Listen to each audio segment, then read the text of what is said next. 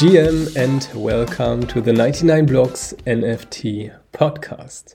Always have the CryptoPunks been the number one collection in terms of floor price and any other metric. And the Bored Apes have been the rising stars.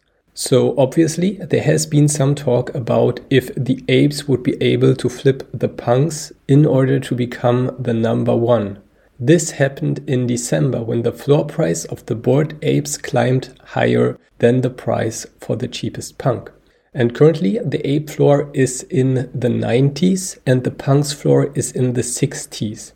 I mean 90 Ethereum, of course, and 60 Ethereum. And this was a significant event because the apes have been the original PFP project. PFP means profile picture. And they had the historical value because they are from 2017, while the apes are from 2021. And the story became even crazier. The Bored Apes bought the punks. More precise, Yuga Labs, the creator of the apes, has acquired the CryptoPunks intellectual property rights from the creators of the punks, Lava Labs. So not only did the apes take over the number one spot from the punks, they also bought them. But this sounds more competitive than it is. Lava Labs are artists, not business people. They created the autoglyphs, which are generative on-chain art. They also created the Meebits, the first 3D profile picture avatars. And according to Cosimo de Medici, the Lava Labs team, Matt and John, are some of the most important artists in human history and not just in NFTs. By the way, this episode is based on a Twitter thread from Cosimo partly and as well on parts of a Twitter thread from Punk6529. So yeah, instead of listening to those episodes, you could as well just follow them on Twitter and you get the same information.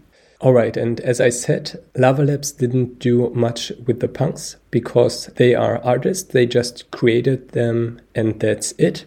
And Yuga Labs, on the other hand, the creators of the Bored Apes, they gave the commercial rights to the Bored Ape holders and that started to make a difference.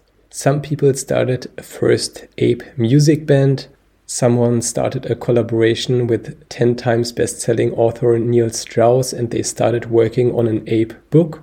And the punk holders, as I said, didn't have the rights. So for example, when the famous punk holder G-Money tried to sign a big deal with Adidas to bring them into the NFT space, he couldn't use his punk.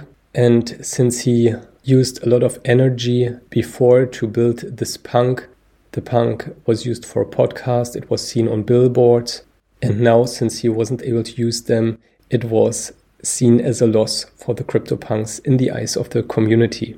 But now that Yuga Labs bought the punks, the punk holders don't have to worry about stuff like that anymore because they released the commercial rights to the holders. So just like with the Bored Apes, punk holders can now use their punks for whatever, like opening a coffee shop and calling it Punk 1032 Espresso or whatever, I don't know.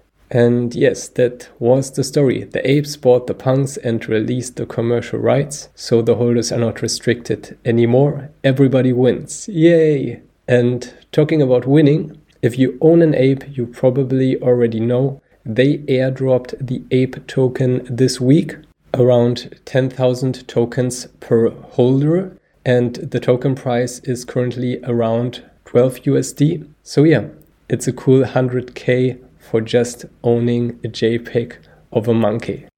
And I'll leave it at that. So tune in for the next episode and GM.